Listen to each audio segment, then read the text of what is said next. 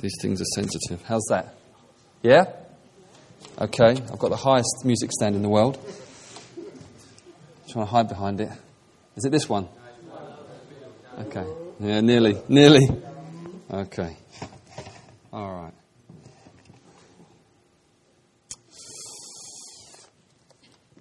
Morning. Just to warn you, actually, it might be a good idea. Do you think we could, I don't want to be Hitlerish, but do you think we could just clear these 2 rows here? I'll tell you why. We're going to have loads of people streaming in about 11:30, thinking they're really on time and really happy with themselves that they made it for 10:30, but it's actually 11:30.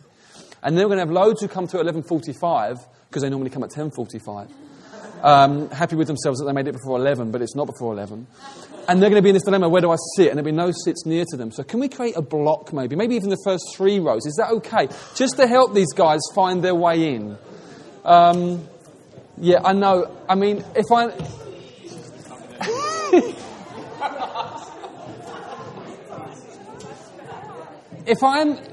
If I'm proved wrong here, then you can call me a cynic. All right? So, but, you know, it's been a couple of years now, and you kind of get a feel for some of these things. So, that could well happen. So, okay.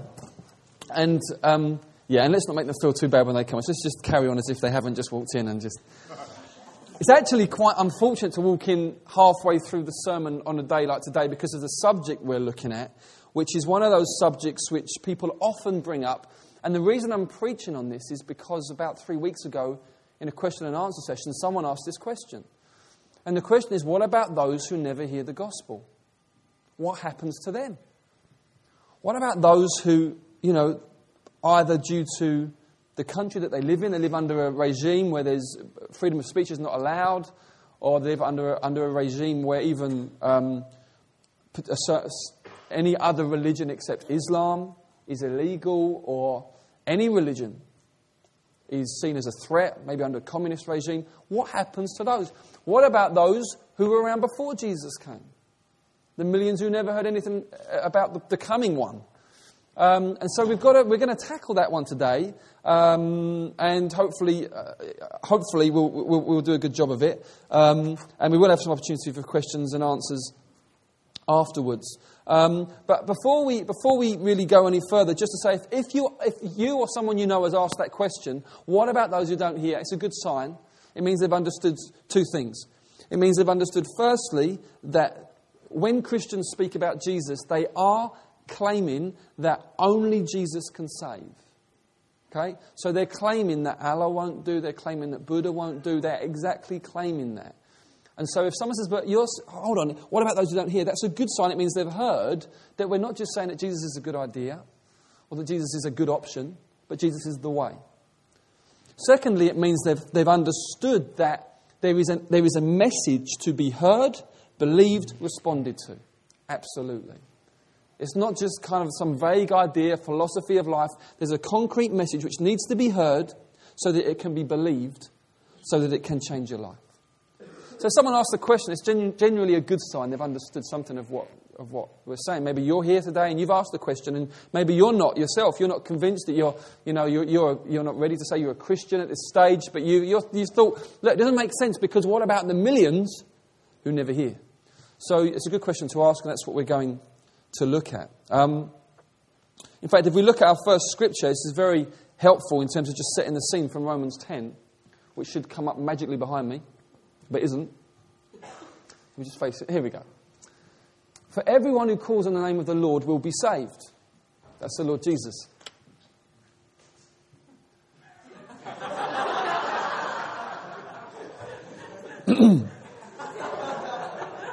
Hope you enjoy the light evening tonight. Sorry. How then will they call on him? How then will they call on him in whom they've not believed? And how are they to believe in him of whom they've never heard? And how are they to hear without someone preaching? Exactly the same question. It's exactly the same thing. 2,000 years ago, the Apostle Paul raised it up. We're saying people must believe, but to believe they've got to hear. To hear, someone's got to speak. Absolutely right. This is completely the case. This is the logic of the Bible. People need to hear the gospel. So what's the problem? The problem's the church.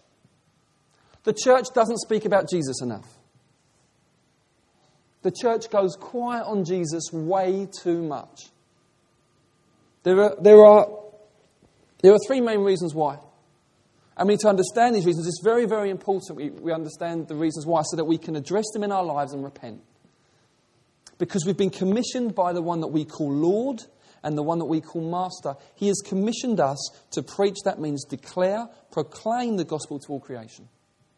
It's a real commission, which means that if we don't do it, the repercussions are real. If we do not go to the whole of creation to preach that gospel, people will not hear and will not be saved. The kingdom of God advances to the degree that the church is faithful, living out and proclaiming the gospel. Absolutely. That is how the kingdom of God moves forward when the church lives like Jesus and speaks about Jesus. It's vital. We've failed for three reasons. Number one, faulty theology.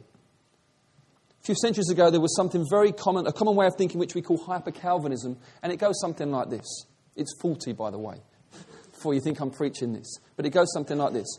Because God knows the end from the beginning, because God has chosen those who are going to be saved, God knows who will be saved and who won't be saved. God has predestined people for salvation since the beginning of time. Therefore, there's no actual need to go and tell people about Jesus, because if they've been predestined, they're going to be saved anyway. Okay, so William Carey was a very famous missionary in the 18th century. Well, before he was a missionary, he was a shoe mender, but he wanted to go to India as a missionary. He went to a mission board and said, look, will you support me? I think maybe it was a particular church denomination. And they said something like this to him. I can't quote it perfectly, but something like this.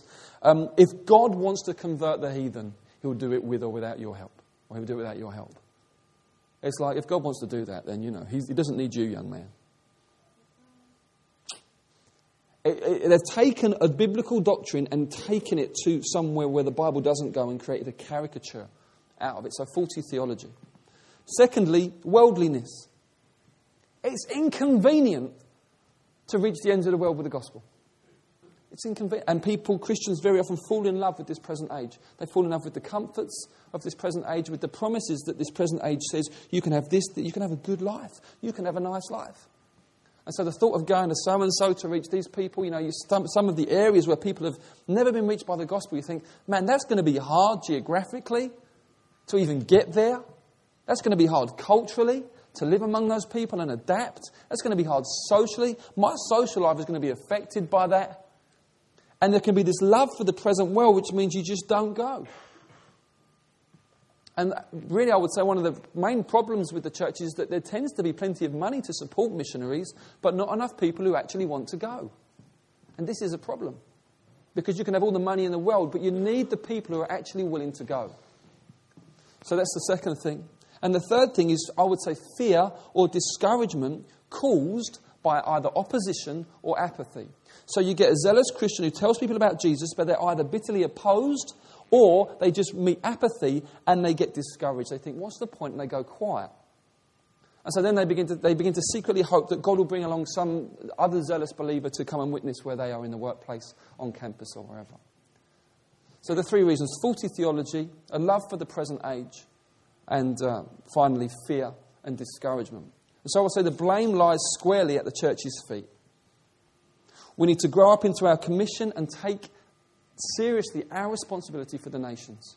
We need to reach the nations in our locality and look to see many of those that are reached go back to their nation with the gospel. And some of us will ourselves go to the ends of the earth to plant churches and preach the gospel. We need to grow up into that. If every church grew up into that, we could do this thing. There are currently about 5,000 people groups that are still unreached in the world. They've never heard the gospel. You need the church globally to put together 5,000 teams that will go, that will learn the language, that will translate the Bible, that will go and live among these people, and that will plant a church and see indigenous churches raised up that can multiply into that culture. That's what we need to do. And I know it's so big you can think, well, I hope they do it, because you think it's too big for us, but I understand that alone as a congregation we can't do it, but we can certainly contribute, can't we? we can certainly contribute by reaching out to people in our locality, telling them about Jesus, and by getting behind those in the congregation who want to go to the nations. Not only that, our nation needs re-evangelizing. And many European nations have no idea what the gospel is and need re-evangelizing. So the ends of the earth is kind of slightly, there's some nuances to it. It's not just this black and white thing, we're not the ends of the earth, there is. No, really, every generation needs to hear the gospel afresh. Because even those that have a Christian heritage tend to just get into dead religion. And once you get into that, well, you're in trouble.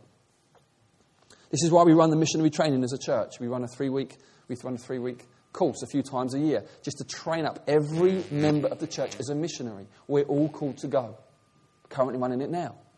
In our second week, just getting everyone who comes in new, come along. We want to mobilise you. We want to get this into your DNA. We must reach the lost. This is vital. This is why we're getting behind the Rileys. Send them out and getting behind them. There's others in the church that are here right now that will be getting behind in the next few years, sending out and supporting. It's so important that we do so. So there's the problem. The problem is the church in the main to just be humble and own up to that and say we need to really get onto this and really keep repenting on it. But I want to look at the answer and the solution, because it doesn't actually answer the question, but what about those who don't hear? That's what I'm going to do for the rest of our time this morning, answer that question. And we're going to do so by looking at the character of God. Because you can only satisfactorily answer this question by looking at God. Then it begins to make sense. So, number one, the glory of God. And this isn't going to be kind of like, some weird thing up there that never actually hits the issue. This will hit it.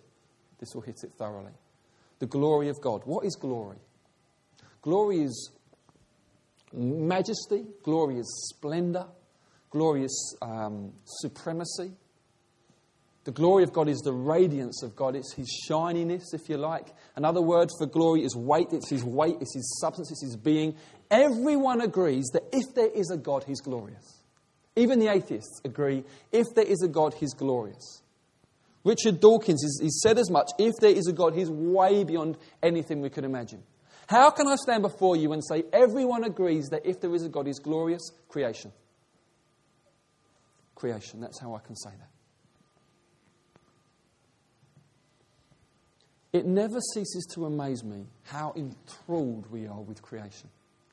Wildlife, oceans, rainforests, mountains. Discovery Channel is very popular. Have anyone seen David Attenborough's new series? I tell you, it's unmissable. It's fantastic.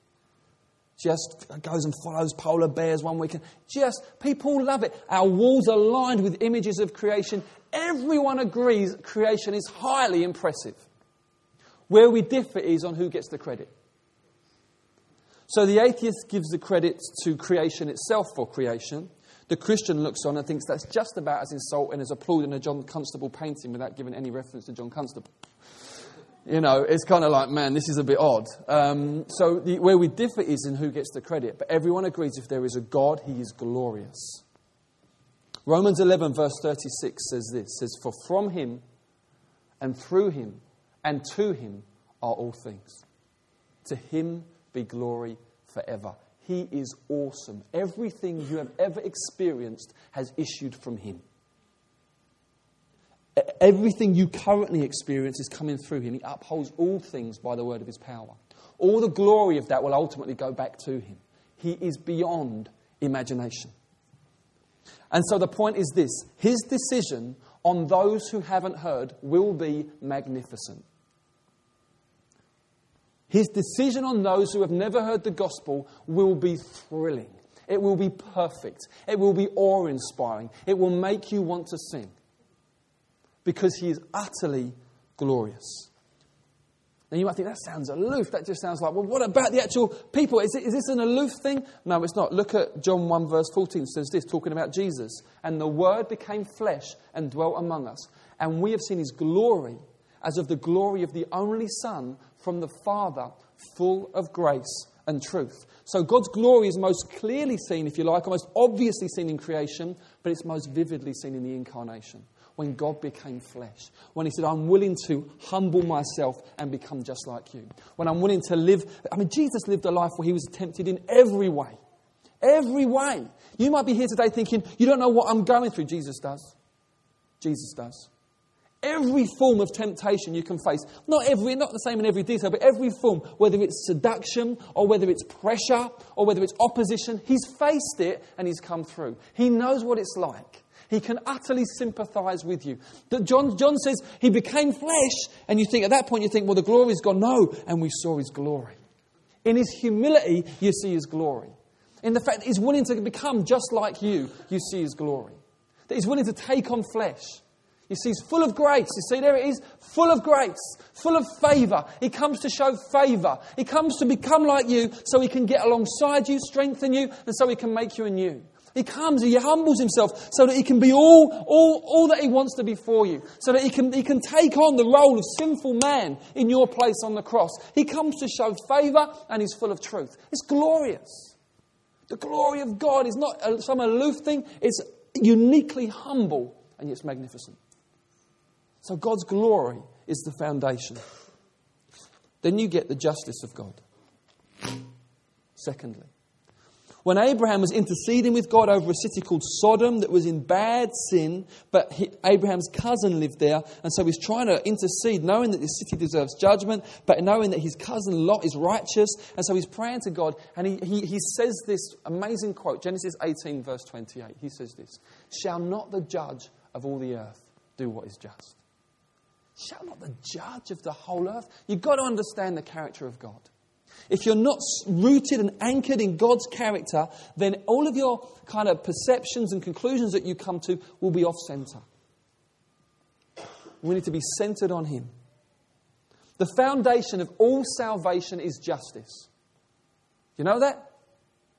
You must say, I thought it was grace. Well, yes, but it's also justice. In what sense? Well, why did God have to send His Son? Why did the Father have to bruise the Son? Why did He have to crush Him on the cross? To satisfy His own justice that sin must not be swept under the carpet. The foundation of salvation is justice. The foundation of condemnation is justice. Some people say, if no one ever hears the gospel and then they go to hell, that's unfair. No, listen. They're not going to hell because they didn't hear the gospel. Why are they going to hell? Because they sinned against God. It's not because they didn't hear. That's not the reason why. The reason why is because they spent their life sinning against God. And so it's justice. So the foundation for salvation and condemnation is justice. When we look at salvation, it's got two elements to it. Firstly, it's God being vindicated. Secondly, it's us being rescued. Now, we tend to just focus on the second bit because it's more urgent. We feel that, let's do the theology later. Let's get me saved, yeah? Which is, I understand that, yeah? It's about rescue. But actually, it's more importantly about God's vindication. That God is vindicated. That's actually more important. That God is shown to be right. Because if God's wrong, you are in major trouble. If God is wrong, creation is doomed. If God is immoral or amoral, you are in so much trouble. Someone has all power and no morals. You thought Hitler was bad.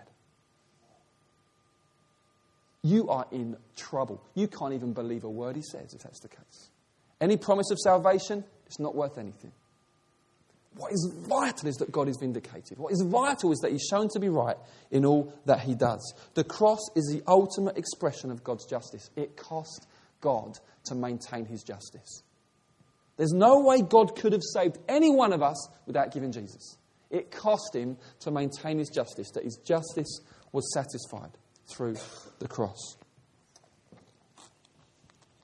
So we've got the glory of God, we've got the justice of God. God's decision will be right. And then next we've got the supremacy of God. We hate this. We hate this. Go back to the Garden of Eden. What is Satan's promise to Eve? If you eat this fruit, you will be just like God. From that moment, something was sown into the heart of humanity that was, I want that place. Not necessarily that you want people to gather and sing songs to you. It's not that. It's more subtle than that. It's that you want to do what you want to do. And you want to decide what's right and wrong. And you want to decide what's best for you. And the whole time God is looking at you saying, that is idolatry. That's what I do. And yet we are encouraged to be like that by the world. Constantly encouraged through advertising, through others, through the general pervading philosophy, what we are encouraged is this. See yourself right. It's your life. You've got whole campaigns called, Your Life, especially about the whole teenage thing in Camden regarding sex and safe sex. It's called It's Your Life. You think it's just going to be a disaster from the start. Because it's built on this sense of I'm first. Well, there you go. Crazy. The supremacy of God. The crux of the issue of those who haven't heard the gospel is God's supremacy. Have they put God first? That's the issue. Not have they heard. Have you put God first? That's the crux of the issue. If they don't get to hear of the one who put God first on their behalf, does this not hearing excuse them? No. No. Doesn't excuse the church for not fulfilling her commission either. Will be held to account. But it does not excuse the person. Does it make someone free from moral responsibility if they haven't heard? No. Why? The Bible says that God's nature is clear from creation. His divine power and his divine nature and his eternal power are clear from what has been created. But what do? The Bible says that we suppress the truth in unrighteousness. We suppress it. It is a willful pushing down that then leads to unbelief and ignorance. But it's rooted in a willful, I don't want to know. I don't want to know about this God who's supreme. He's going to get in the way. He's going to get in the way because there's so many things I want to do with my life, because it's my life. And I want to do things. And he might have other plans. Then what? I'm ruined. You understand? Maybe you do. Maybe you hear what I'm saying here. So we have the supremacy of God. God must be first in all things. Then things are right. So we've got His glory, His justice, His supremacy. Then we have the wisdom of God. I love this. We don't speak about the wisdom of God enough. So many of your problems as a Christian and mine are that you do not trust in the wisdom of God. You don't trust His plan. You don't trust His will. How can I say that clearly? Because I know my own struggles with this. You want to make sure, just be in charge, have a little bit of control, give Him some, but keep some back just in case. In case His will isn't good, pleasing and perfect. In case it's going to hurt too much. In case it's going to cost too much. And so we flip out from this simple childlike trust and we start controlling and making sure that we got things in place. And it often comes out of a root of unbelief. We don't trust that He's wise. We don't trust that He knows what's best. We don't trust that because He doesn't do things when we want Him to, does He? Does He? It's rare that He does things the same timing as us, isn't it? So rare. You think, I've been praying about what's going on. He knows. But I've got a plan, Lord. Yeah, you haven't got a plan. Don't hold it too tight. It could really get you in trouble. Nothing wrong with planning, but can't I do it like that? Not like that. Don't carve it in the stone. This will happen then. You will really be in trouble when it doesn't. You're emotionally, you'll be thrown, you'll be sulking, you'll be stomping. No, just say, it'd be great if this could happen, but not my will, yours be done. The wisdom of God. Romans 11 verse 33 says this. Oh, the depth, got a slide, Catherine? Thank you. Of the riches and wisdom and knowledge of God. How unsearchable are His judgments and how inscrutable His ways. Don't you love the wisdom of God? The depth, the riches and the knowledge of it is fantastic. You know, God is completely aware of every situation. I am increasingly aware of my own blind spots in every situation I face. That I come in with my prejudice, with my background, all unintentional. I think my heart's right, but I'm bringing my prejudice, my background, my ignorance, my lack of understanding of the other person, that I speak too soon and don't listen long enough. I bring all of that in and I wonder why I can't work things out. I think, well, I'm not getting this. Well, it's not really surprising. You don't get it. You don't get people. The Bible says that the heart of man is deep waters. It's deep waters. But the man of wisdom can draw it out. There's wisdom from God for us. God has a unique wisdom. When someone does something, He knows not just, He is as clear on their motives as He is in what they're doing. Man alive. What's it like when God sees things? He doesn't just see what you do. The whole time He sees just as clearly why you're doing it. kind of frightening, isn't it? Listen to this. Hebrews 4:13 says this.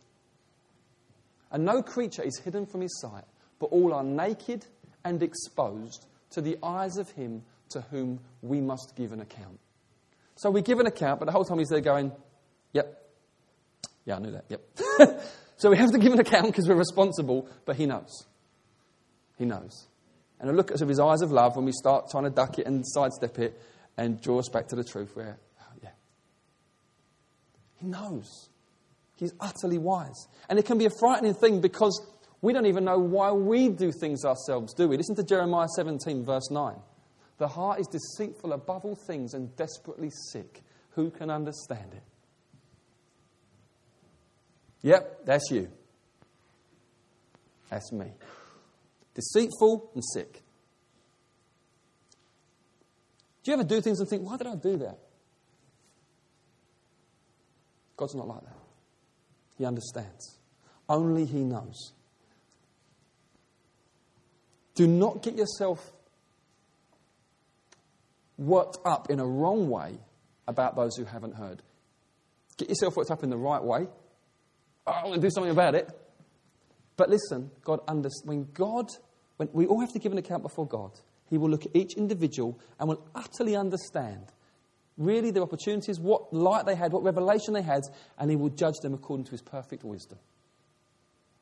He knows. He knows. You might be caught out by something. You need to trust Him completely.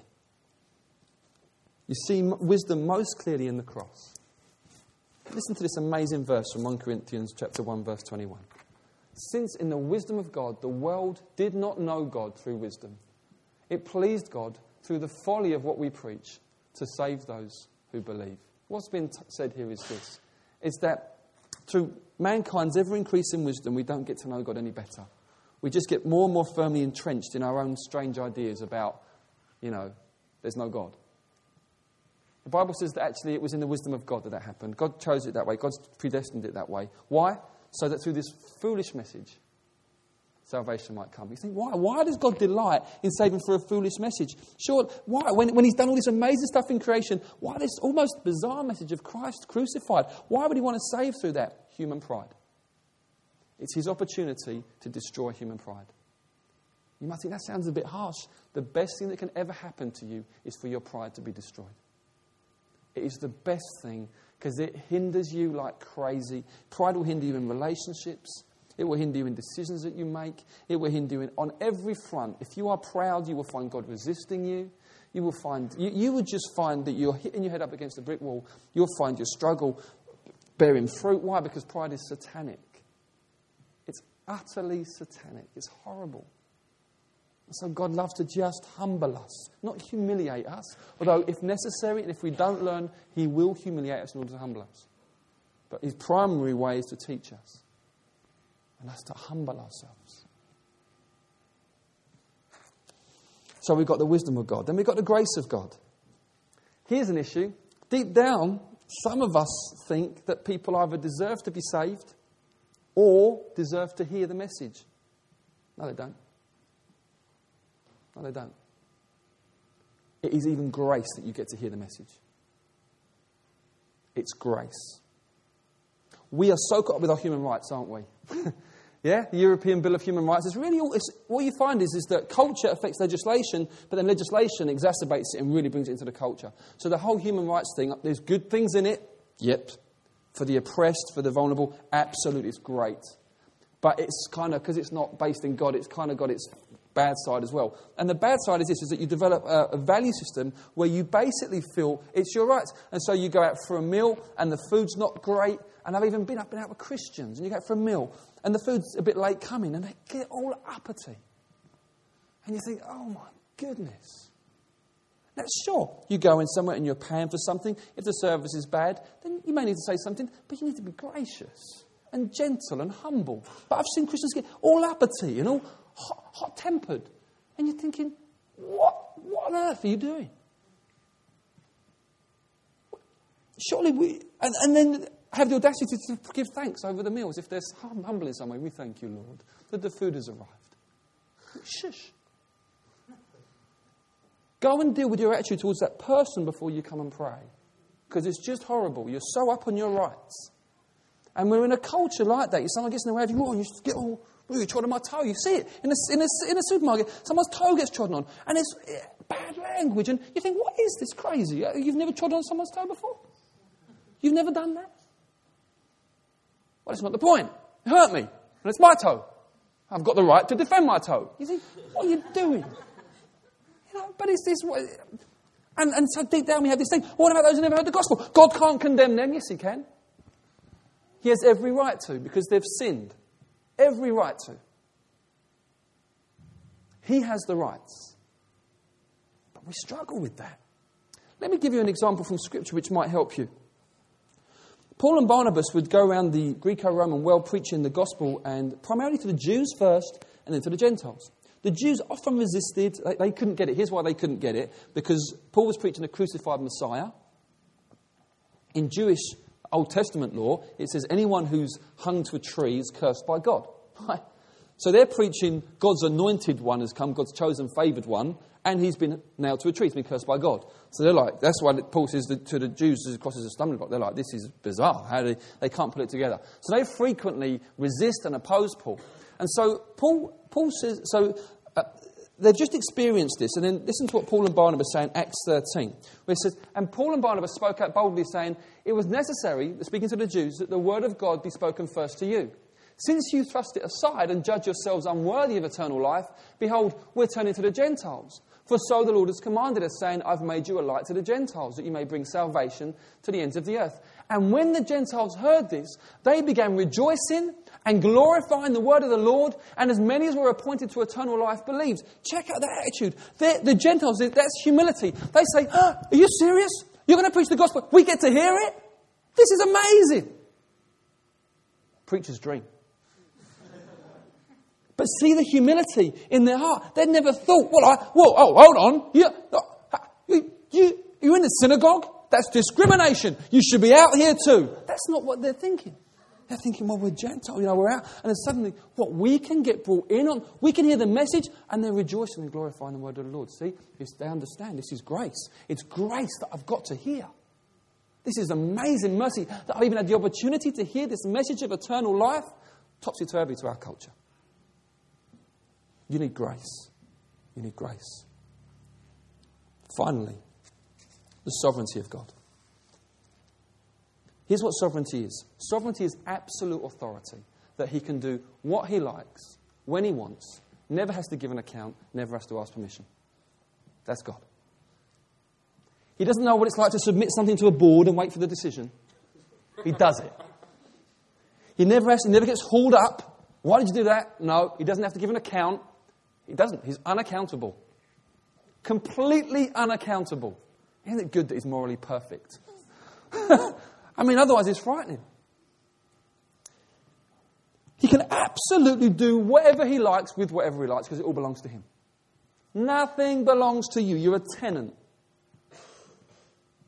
You might think, well, I own my house, they're just renting. No, you're a tenant. We're all tenants. The earth and everything in it belong to him. He's utterly sovereign. He has all authority. Everything is his. You are his property. He can do with you as he pleases. That's the sovereignty of God. Wonderfully, this means that he can save in unusual ways. We're told that John the Baptist was filled with the Spirit in his mother's womb. He hadn't heard the gospel. To be filled with the Spirit is a sign in the New Testament of being saved, being born again. John the Baptist was filled with the Spirit when he heard Mary's voice. God can save without people hearing the gospel. That is not his normal way, but he can do it. You hear stories of many, many people in the Muslim world who get saved through visions and dreams. Now, very often then they search out for other believers to learn more and to be established and to do church, but they've been born again in their bed. Hallelujah. God can do it. I wouldn't be surprised if many, many babies just before the moment of abortion get saved. I wouldn't be at all surprised. They're born again and they're with him. Wouldn't be at all surprised. God can do that. God can just save. He's sovereign. Here's how it works. There was a king called Nebuchadnezzar, a very proud king, and God warned him a number of times, deal with your pride. He didn't deal with his pride. Saying God turned him into some kind of weird animal for about 7 years. And then after the 7 years, the whole thing got reversed, which he was very glad about. And here's what he says. Here's what he says in Daniel 4. He was previously, totally, didn't respect God. His dominion is an everlasting dominion. He used to say these sort of things about himself. His kingdom endures from generation to generation. All the inhabitants of the earth are accounted as nothing. He does according to his will among the host of heaven and among the inhabitants of the earth, and none can stay his hand or say to him, what have you done? You can say, what have you done, but you won't get an answer.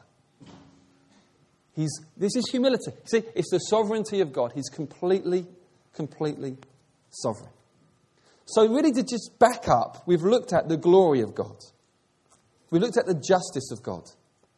We've looked at the supremacy of God, the wisdom of God, the grace of God, and the sovereignty of God.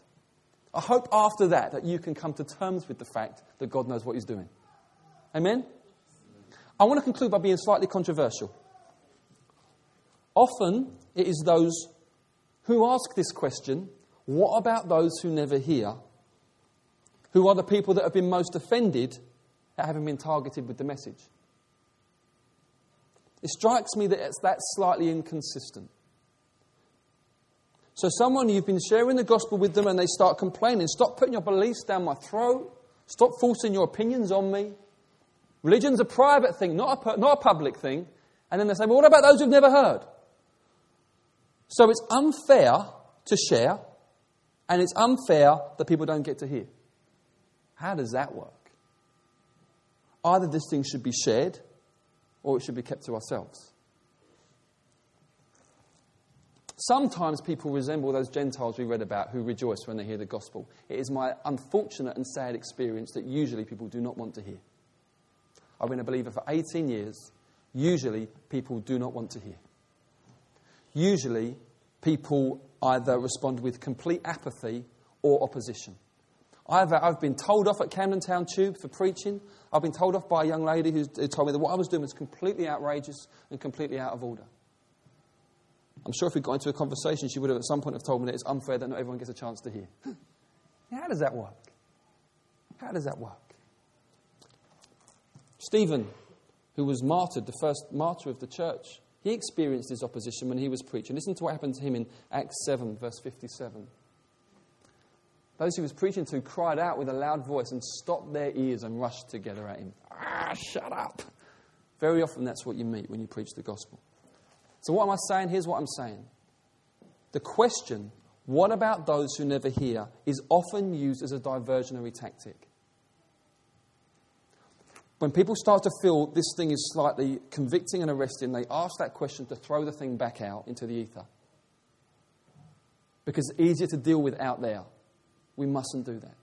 You must not do that. If you're here, you're not a believer, but that's the thing. You throw it out there, but you're actually using it as a diversionary tactic because it gets too close for comfort and you don't know how to respond. You mustn't do that.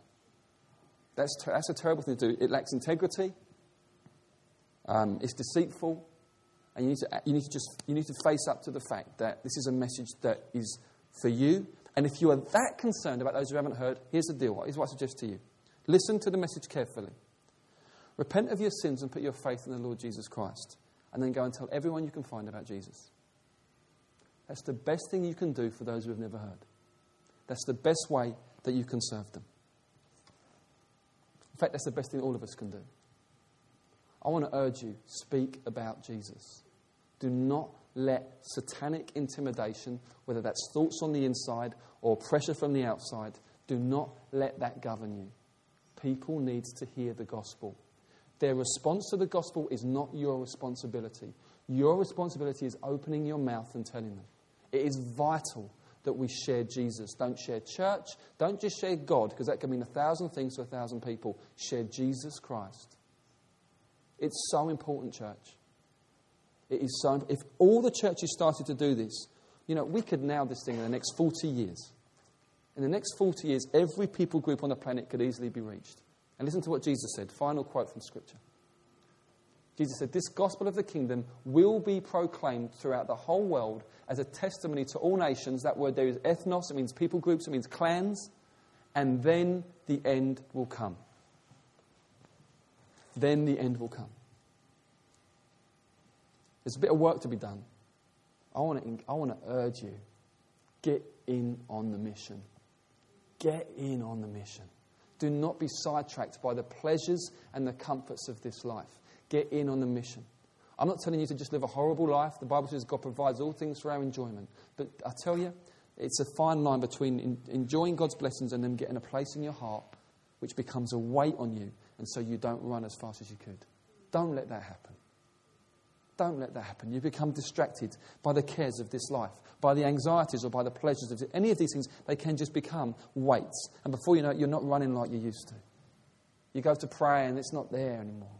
Or your hunger for the word dries up and you've just been sidetracked. Guys, we live in such a self-centered society. I need to say this to you in love. It's not about you. It's not about you. There's something much bigger going on. There's something much more glorious going on. You've been brought into the big story of the universe. Act like it. Act like it. Be sacrificial in the way that you live. Give yourself to the Lord. Give yourself to what He's called you to. If He's called you to a demanding job, give yourself to that for His glory. Earn loads of money and give loads of it away. Shine your light in that cut and thrust environment and show that you're different. Speak up for Jesus. Live and work with integrity, with humility, and bring glory to the name of Christ in that place. Go for it. In the university, use your time well. Work hard. Approach your degree as worship. Shine out as an example in that to your friends on campus. Use your time well. Time is such a precious commodity. Some of you students, listen, use it well. Don't just whittle hours away on nonsense. It's so important. There's a lot to be done. There's a lot to be done. God amazingly has included us in it. I love this last thing here in this quote. It will be proclaimed throughout the whole world as a testimony. That means as evidence. The fact that we have this message to preach is evidence. You might be here sitting there thinking, well, give me proof of this message. The message is the evidence. On what grounds? Here's on what grounds. There is no other message. You might say, well, what about Islam? It's not a message. I'm sorry if that's offensive. It's not. I've looked into it. I've read up on it. You say, well, what is the message? You've got the 5 pillars and you've got the 6 articles. Okay? The 5 pillars are just what you do. That's not a message. The 6 articles are just believe in God, Allah, believe in His angels, believe in His prophets, this kind of thing. It's very, very general. It's a very general thing. Buddhism is not a message. It's the 4-fold path. Just try and do this, try and be nice, don't cause any harm. It's just what you do. There is no other message. The message itself is the evidence. The message is that God became flesh.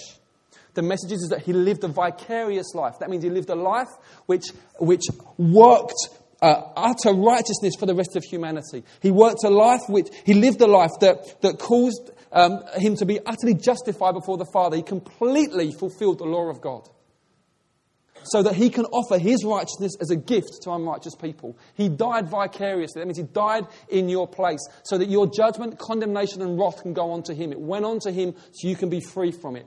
He died vicariously, so you do not have to suffer the pangs of death for eternity. He rose again vicariously on your behalf so you can have eternal life. That is a message.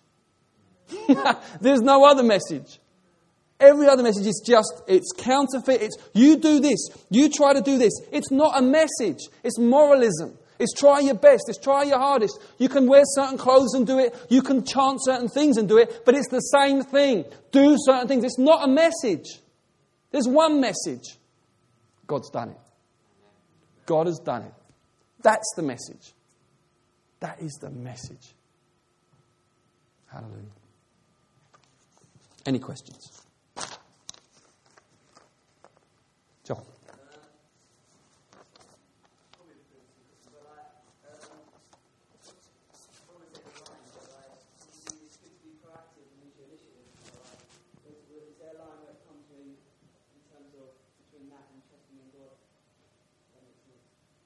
You're referring to when I spoke about making plans?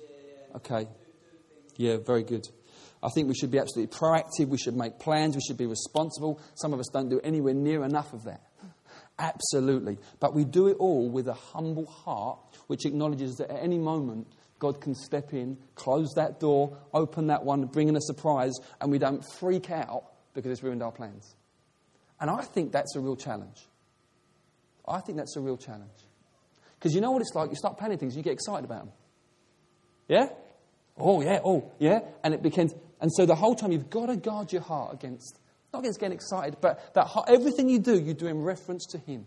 That's what it means. So I'll make a plan to this, but it's in reference to, we submit it to you. That's what it says in James. Don't say we'll go there this year, make some money, do that, then we'll go there. James says you don't even know what's going to happen tomorrow. We should say this, we'll do this if the Lord wills. Now, I think it's good practice to actually say that, because it reminds you, if the Lord wills.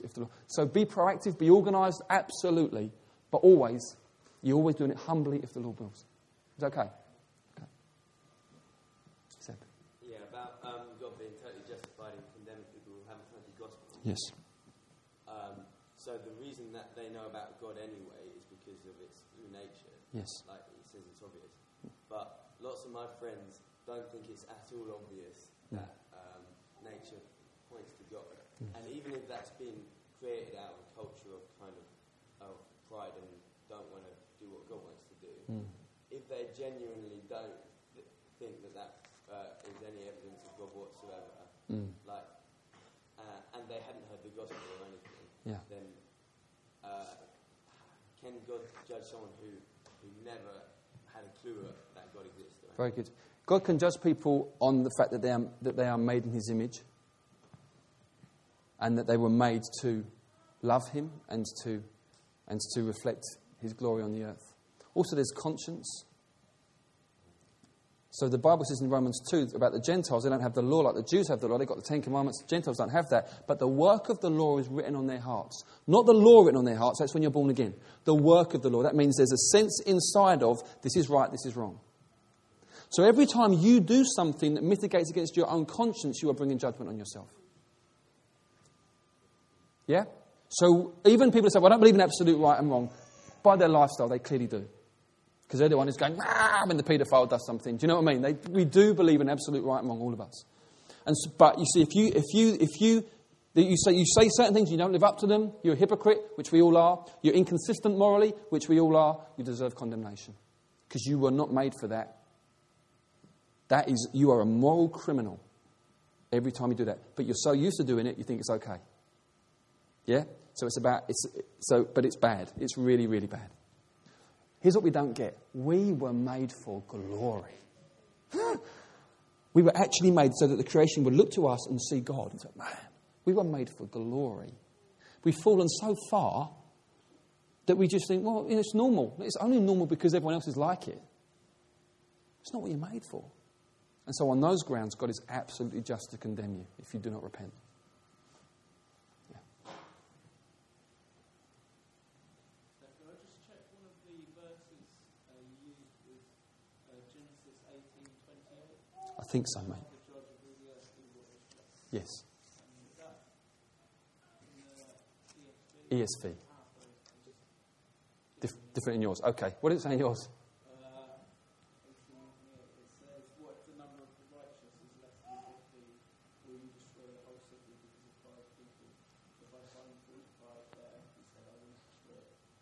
That's not a paraphrase issue, is it? I must have quoted the wrong verse. It's in that dialogue, though. So, okay, thank you, Matt. If it's not verse 28, it's Genesis 18. It's in the same dialogue. So you're in the right place. But, yeah. There are different versions of the Bible which have slightly different nuances, but it's nothing like what you just experienced then. Okay. Anything else? Oh, one more. Ollie, yeah.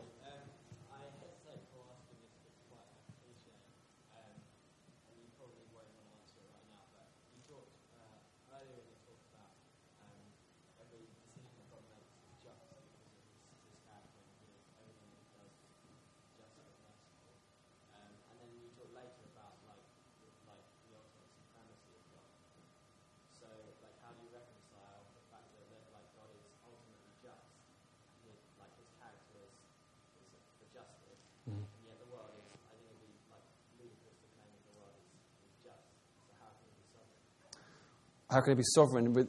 Okay. Repeat the question. Okay. So I'm saying that God is just and God is supreme, or sovereign, and yet how can God be supreme stroke sovereign in such an unjust world? Is that what you're saying? There's two sides to it. The first side is the day of judgment, when every wrong will be put right.